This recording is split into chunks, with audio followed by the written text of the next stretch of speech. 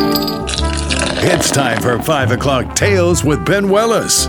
It's 5 o'clock on a Friday, and it's Ben Willis back with another edition of 5 o'clock Tales on Hannah Radio. Well, after a long week dealing personally with a bout of bad influenza that's been going around the area, and knowing several other people in my circles who have been pretty under the weather recently, I felt it was only appropriate that we talk about some of the medicinal history of some of our favorite cocktails and liqueurs. In fact, there are many base spirits that we live with today and ingredients and attributes to cocktail mixology that began life really as nothing more than patent medicines back in the 1700s and 1800s.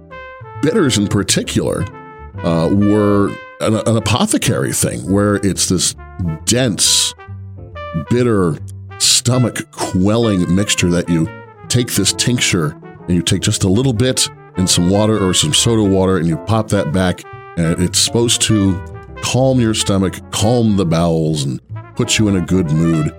And in fact, other bitter aperitifs were meant to be drank before or after in some cases, depending on which, to either increase your appetite or quell your stomach after a big meal.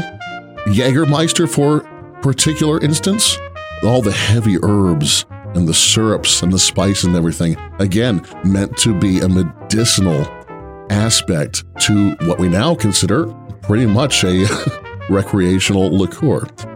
But there are also many cocktails in particular. One which I enjoyed a couple of over the last week. Very simple, hot lemon, honey, and a little bit of whiskey. Not a lot, just a little bit of whiskey for flavor and maybe a little bit of effervescence to help clear the sinuses. Very simple, and it goes back so far, you really can't even trace the history of something like that, of having lemon and sugar and a little bit of alcohol in there just to help cut through things. Another famous one you might be familiar with but not know the medicinal history of is the gin and tonic.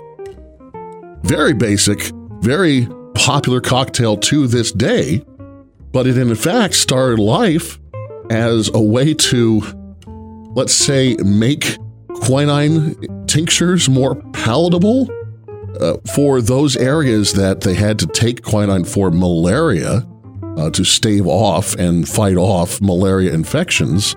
Well, you had this quinine tincture, this powder. Well, what are you going to do with that? You don't want to just, stick it in plain water and suck it back. It's so horribly, horribly bitter on its own.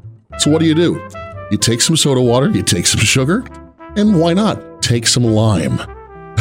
And for good measure, add a little bit of herbal gin to it, and we have the modern gin and tonic as we know it.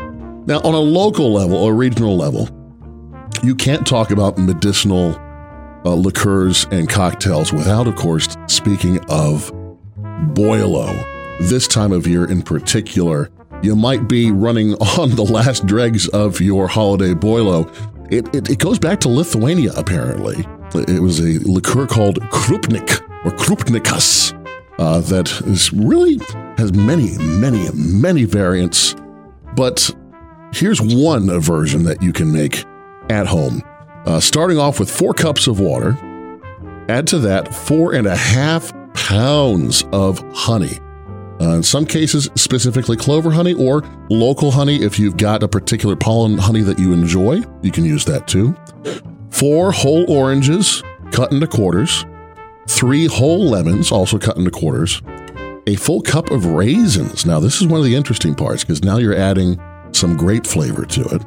6 whole cinnamon sticks, a teaspoon of caraway seed, a half teaspoon of whole allspice, a half teaspoon of whole cloves, and this is my favorite part, 1/2 gallon, 190 proof grain alcohol. At least that's what this is calling for. Now, here's the thing. Traditionally, locally, in parts of the coal region, it calls for 4 Queens blended whiskey, which was originally produced in Philadelphia, but is now apparently produced by Laird & Company out of New Jersey. But still, the tradition continues. So you can do it with straight grain alcohol. You can do it with 4 queens. You can do it with probably a decent bourbon as well or something like that. But whatever base spirit you like, all the spices and the honey, citrus and everything going into that. You put that into a nice big pot over medium heat, stir to combine, except for your booze. Put that into a pot, simmer essentially for 30 minutes, remove it from the heat, let it cool, strain everything out. Then you can add your alcohol to your honey citrus spice mixture. Stir that well, bottle it, cap it, and then you can dole it out in medicinal portions throughout the winter months. So there you go.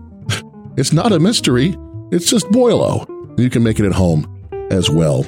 This is something to do before you feel under the weather, so you have a little bit of something to help cut through all the nasal stuff. And I will add, I am not a physician, but I will say do not mix your medicinal cocktails with cold medicine. That is certainly not an advisable idea. Wait until after you're off the cold medicine, then you can enjoy something a little bit to help cut through what's left of the nasal issues.